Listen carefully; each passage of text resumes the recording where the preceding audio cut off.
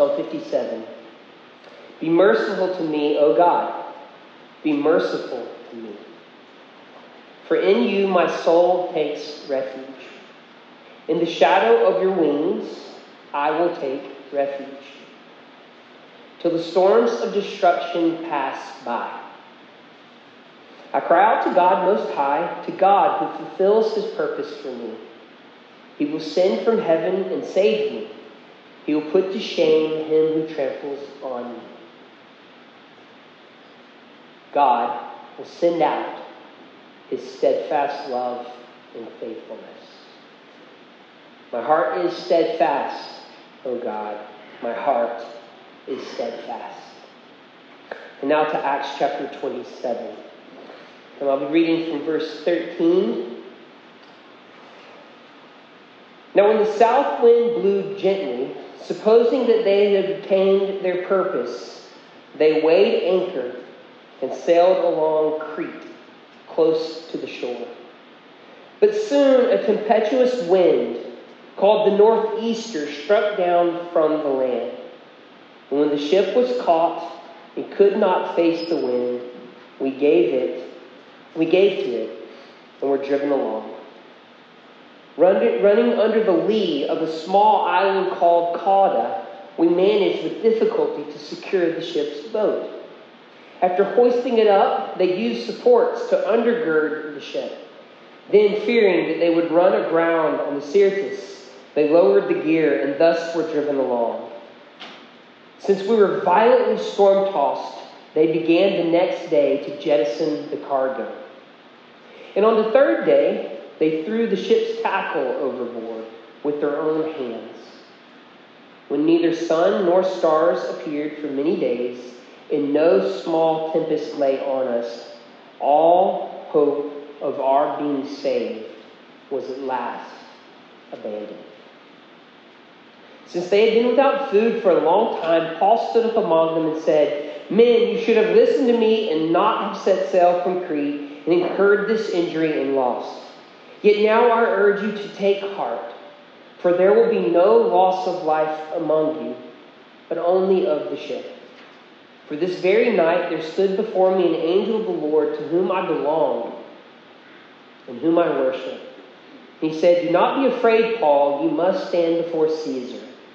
And behold, God has granted you all those who sail with you. So take heart, men, for I have faith in God that it will be exactly as I have been told. But we must run aground on some island. And then moving down to verse 39. Now when it was day, they did not recognize the land, but they noticed a bay with a beach, on which they planned, if possible, to run the ship ashore. So they cast off the anchors and left them in the sea, at the same time loosening the ropes that tied the rudders. Then hoisting the foresail to the wind, they made for the beach. But striking a reef, they ran the vessel aground. The bow struck and remained immovable, and the stern was being broken up by the surf. The soldiers' plan was to kill the prisoners, lest any should swim away and escape. But the centurion, wishing to save Paul, kept them from carrying out their plan. He ordered those who could swim to jump overboard first and make for the land, and the rest on planks or on pieces of the ship. And so it was that all were brought safely to land. After we were brought safely through, we then learned that the island was called Malta. This is the word of the Lord. Let's pray together. Lord, in your kindness and in your mercy, we ask in this moment that you would do the thing that only you can do. And Lord, it's the thing that you have promised to do. And that is, by the power of your Spirit, to make these words in your word come alive. Would you shine light on them to make them alive? Lord, would you shine light on places in our hearts where the light needs to be shown? Would you use these words in your word and the words that I prepared to great effect in our hearts and in our souls tonight, we pray. In the name of Jesus, amen.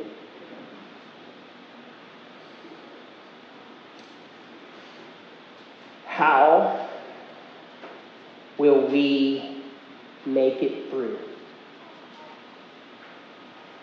to all the things Christ has called us to? How are you and I going to make it through with regard to everything that our Lord has called us to do?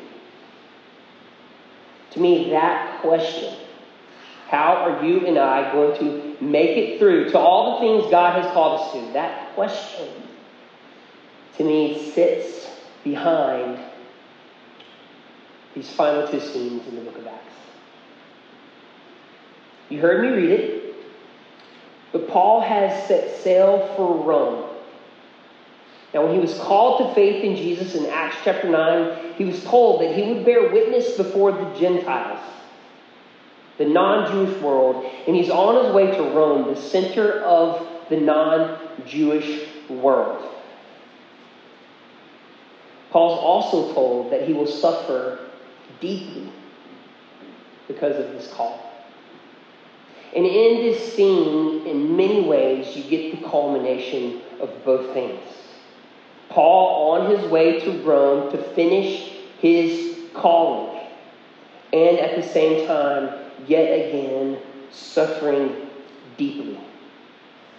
So how is Paul going to make it through to all the things that the Lord had called him to? And it just so happens that this kind of ship log, travel diary, pirate story that I just read for you is what it sounds like to me. Rudders and anchors. This long travel story, see, is more than just a historical telling of a shipwreck. See, for thousands of years, as Christians have read this story of Paul's shipwreck, they have noticed that it shows us not just how Paul shipwrecked, but shows us what it means to live a Christian life through the various storms that come our way. So how are you and I going to make it through when it comes to all the things that God has called us to? There's a main thing I want you to hear from this tonight. If you do not hear anything else I say, I want you to hear this. It's the simple truth that God protects his people. God protects his people. But now that I have said that, I must now tell you, it's just that the protection doesn't always look like we think it would.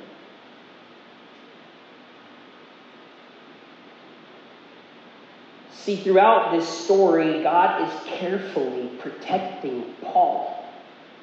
He's carefully watching Paul. He's carefully protecting Paul so that there'd be no way that any power of man or power of hell can thwart God's purposes for Paul. God is protecting Paul along the way. It just doesn't look like we would imagine protection to look like. So, for example, I'm going to read you something Paul says from 2 Corinthians. By the way, all of this is introduction. That should make you nervous. Listen to what Paul says in 2 Corinthians. I've had far greater labor, far more imprisonments. I've had countless beatings, often, by the way, near-death beatings. 5 times I received at the hands of the Jews the 40 lashes less one. 3 times I was beaten with rods. Once I was stoned. 3 times I was shipwrecked. So it's just one of the 3. A night and a day I floated adrift at sea. I've been on frequent journeys. I've been in danger from rivers, danger from robbers, danger from my own people, danger from Gentiles, danger in my city, danger in the wilderness, danger at sea, danger from false brothers. You get a sense that the relational pain of Paul's ministry was the hardest part for him. I'm just saying something.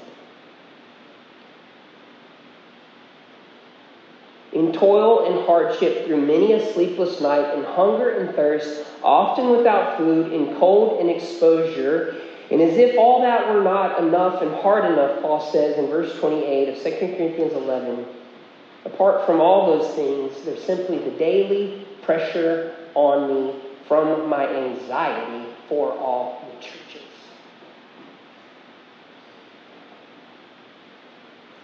But nonetheless, our Lord protects his people.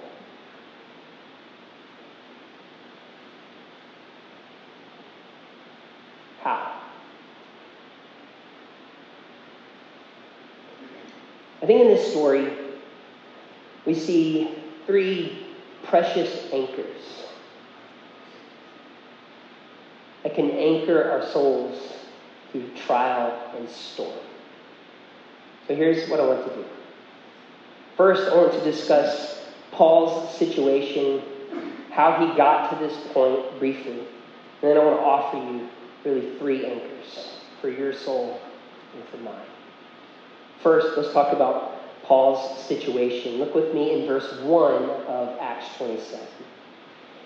And when it was decided that we should sail for Italy, they delivered Paul and some other prisoners to a centurion of the Augustan cohort named Julius. See, just to refresh your memory, Paul is sailing for Rome, but Paul is a passenger prisoner. You may have been a passenger and felt like you were a prisoner with the other 300 people in the plane with you or whatever. But Paul really is a passenger prisoner. He is being extradited to Rome to stand trial. He's being moved, like prisoners get moved, even today, from one place to another. He has appealed up the chain of the Greco-Roman justice system in order that his case might be heard before Caesar. So he is a prisoner passenger, setting sail, being extradited to Rome. And like I said before, this will be the end of Paul's journey. He will arrive at Rome. He'll never leave Rome again. And he's not interested in being free, because he already knows that's his fate. But he is interested in being faithful. And he's on his way. So this story is the culmination of both his call to witness to the Gentiles, but also his call to suffer greatly. And it's important to note that this storm that he's going to encounter is not his fault. And that's true on multiple levels.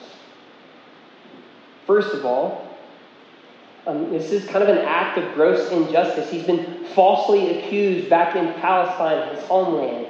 And he's not being treated fairly in the court system, so he has to sail across to Rome to receive something of a hearing. He's the victim of a gross injustice. It's not his fault. I mean, he's a victim of the weather. And that's because the Bible teaches us that the entire created order itself sits under a curse, where storms pop up that destroy. In other words, it's not his fault.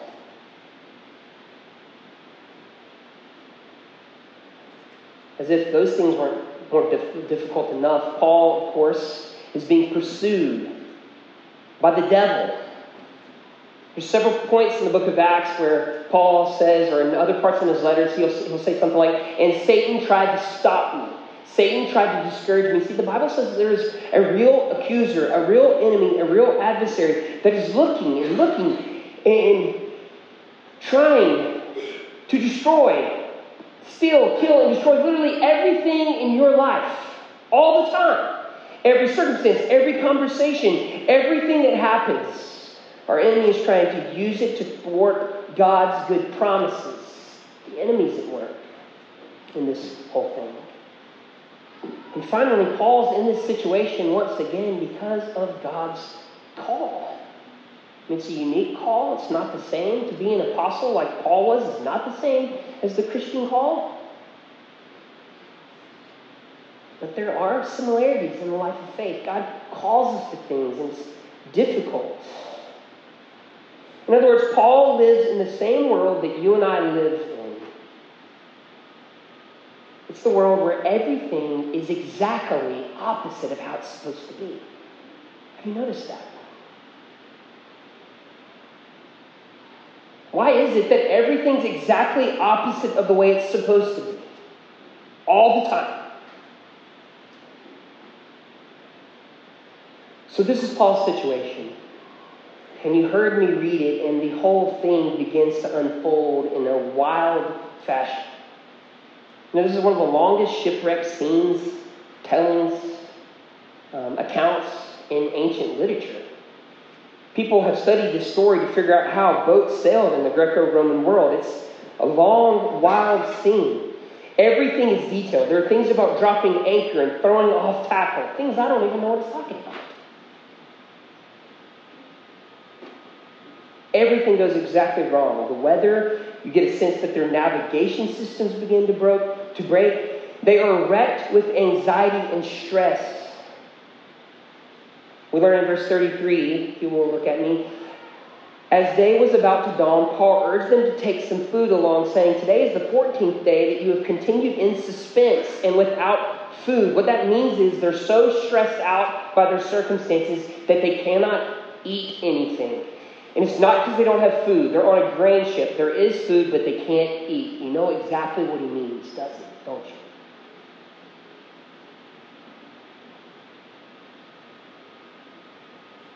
They're wrecked with anxiety. They're hungry. They're hopeless in this scene. They're in despair. And they will all make it through safely.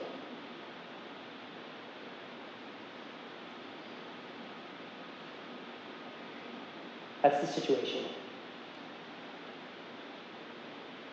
So what about these anchors for your soul and mind from this story? There's 3 anchors that I think are 3 kinds of protection. When Paul is in this trial, when he's in this storm, when he's in this shipwreck, there are 3 anchors that begin to be his protection from this storm.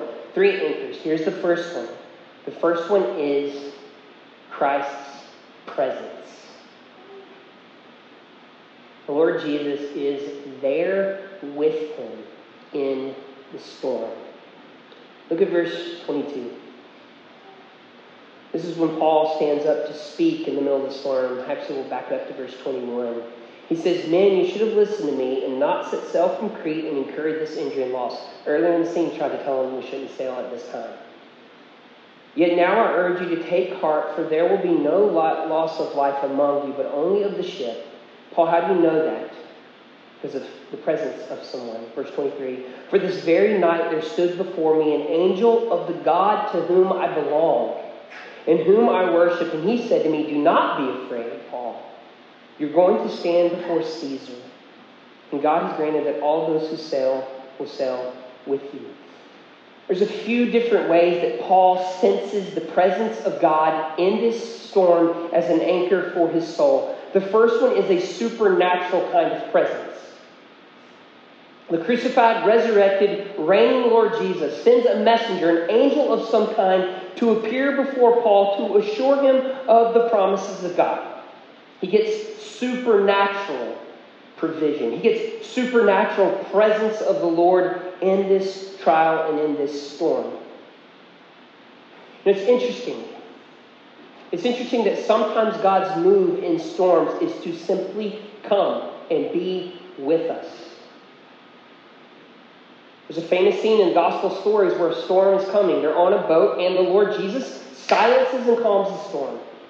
There's another scene where the people are freaking out in a storm and he simply walks out with them, sits with them, and then helps them pass to the other side, which is a different kind of thing than the storm stopping.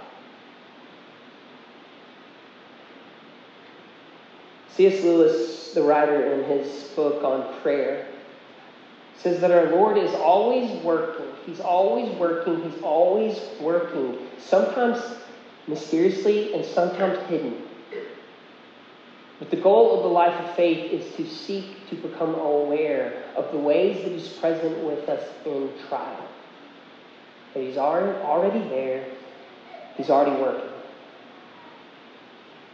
See, Paul experiences supernatural presence.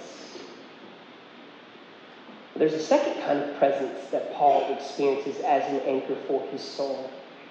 If the one is supernatural, the other one is more ordinary. If you notice in the first 8 verses of chapter 27, listen to these words that keep being said. We should sail, accompanied by Aristarchus,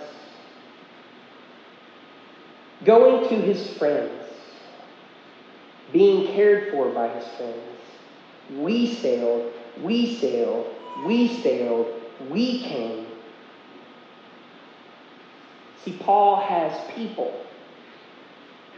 He has fellow Christians on this boat with him who are caring for him in the midst of the storm. So he has the presence of God. You might say in a supernatural way, but he's got the presence of God's people in what we might call a normal and natural way. I don't know if you've been at a place in your life, in some stormy place, and you just know the comfort of the we. Just the comfort of knowing there's a we. There's a we here. Now, you might be here in this room tonight and you're just like, man, I am living a storm in my own life right now. And you might not. But what I want you to know is you can be a person who's in the boat. You can be a part of a we to somebody in this body. See, the first anchor is presence. The presence of God, both supernaturally and ordinarily. Paul is not alone 2 times over, which is a precious anchor. Now here's a second kind of anchor that becomes a protection for Paul. A kind of thing that the shipwreck cannot take away. A kind of thing that the storm cannot take away. If the first one is presence, the second one in this text is belonging. Let me explain. Once again, look at Paul's words. All these anchors come from Paul's words in verses 21 and following. Man, you should have listened to me and have set sail from Crete, and not set sail from Crete and incurred this injury and loss. Yet now I urge you to take heart, for there will be no loss of life among you, but only of the ship. For this very night there stood before me an angel of the God to whom I belong.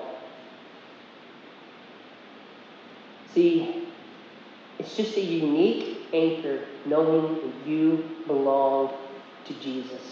And it's a kind of protection to know you belong to him in spite of whatever kind of storm. You guys have heard me say this from the front multiple times and in various different avenues and channels. But there's this ancient catechism. I shouldn't use the word ancient. It's actually somewhat pre-modern, but it's a 16th century catechism. See, ancient would technically be like 3rd century and back, okay? But it's a 16th century catechism, 1563. This is the Middle Ages. This is the time. This is the era in life where a farmer would be farming and he'd cut his hand on a rusty blade and be gone by noon. It was a wild and dangerous world, and a group of Christians got in a city and they wrote up a way to help people have comfort, to help people learn the truths of the Christian faith. And here was their first question. Catechisms have a question and answer format, a question then an answer, question then answer. Question number 1, Heidelberg Catechism, 1563. What is your only comfort in life and in death? It's a good question. It's the question. And he goes on to answer, my only comfort in life and in death is that I belong. I belong, body and soul, to my faithful Savior, Jesus Christ.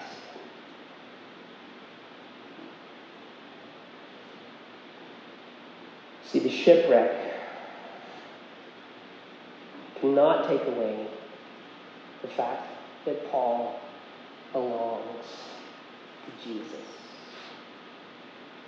See, Paul is protected because he belongs. The first one is presence, both the presence of God, the presence of God's people. The second anchor is this deep, deep belonging. Here's the third anchor. It's a strange anchor. I'll call this anchor bread broken. If you look with me at the next thing Paul says in verse 33 of chapter 27. As the day was about to dawn, Paul urged them to take some food, saying, "Today is the 14th day that you have continued in suspense and without food, having taken nothing. Therefore I urge you to take some food, for it will give you strength. For not a hair is to perish from the head of any of you." And when he said these things, he took bread, and giving thanks to God in the presence of all, he broke it. And then they began to eat.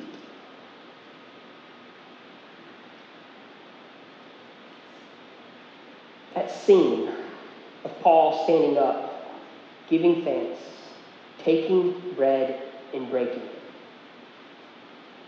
That scene where Paul urges his shipmates to come and eat.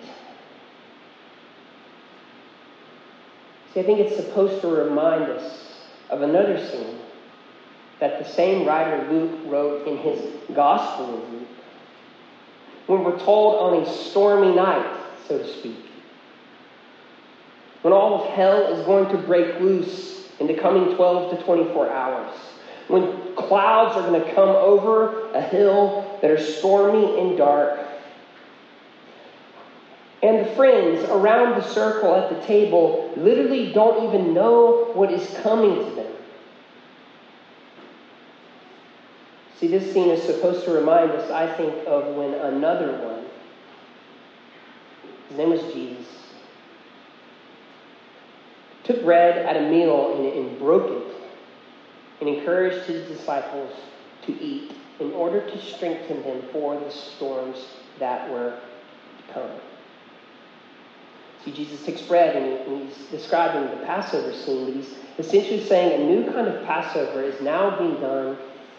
And it's Passover that's going to deliver God's people, not from Pharaoh, but from the ultimate evil, sin, and death.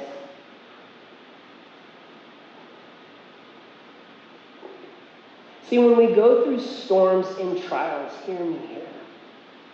I want you to hear me say, we're given almost nothing with regard to why. Nothing. Put simply, we just don't know why it has to happen like this. We don't know. The Bible gives us almost nothing for that. But what the Bible does give us instead, it's all art, is it gives to us instead a man who's on a cross.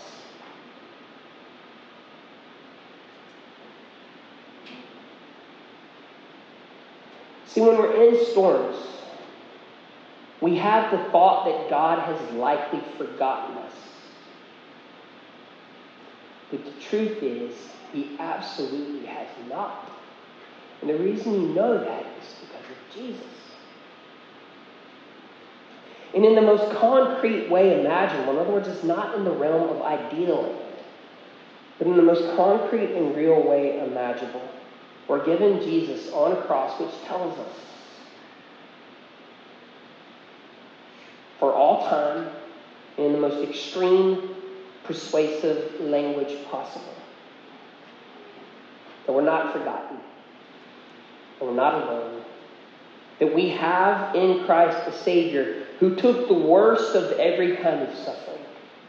He entered into it to know it personally in order that he might put an end to it. In order that by his power he might lead us safely through.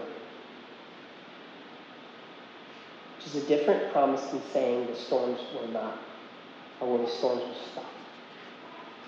It's a promise that our Lord Jesus guides us through. See, Paul is brought safely through this storm. In miraculous fashion, they're all passed by safely. But for Paul, that was only to then go stand trial. And later, Paul would give his life to fulfill this mission. And in that moment, the Apostle Paul would want us to know that death was gain, because he made it safely through. Our Lord protects his people. He'll bring you safely through. Awesome. Let's pray.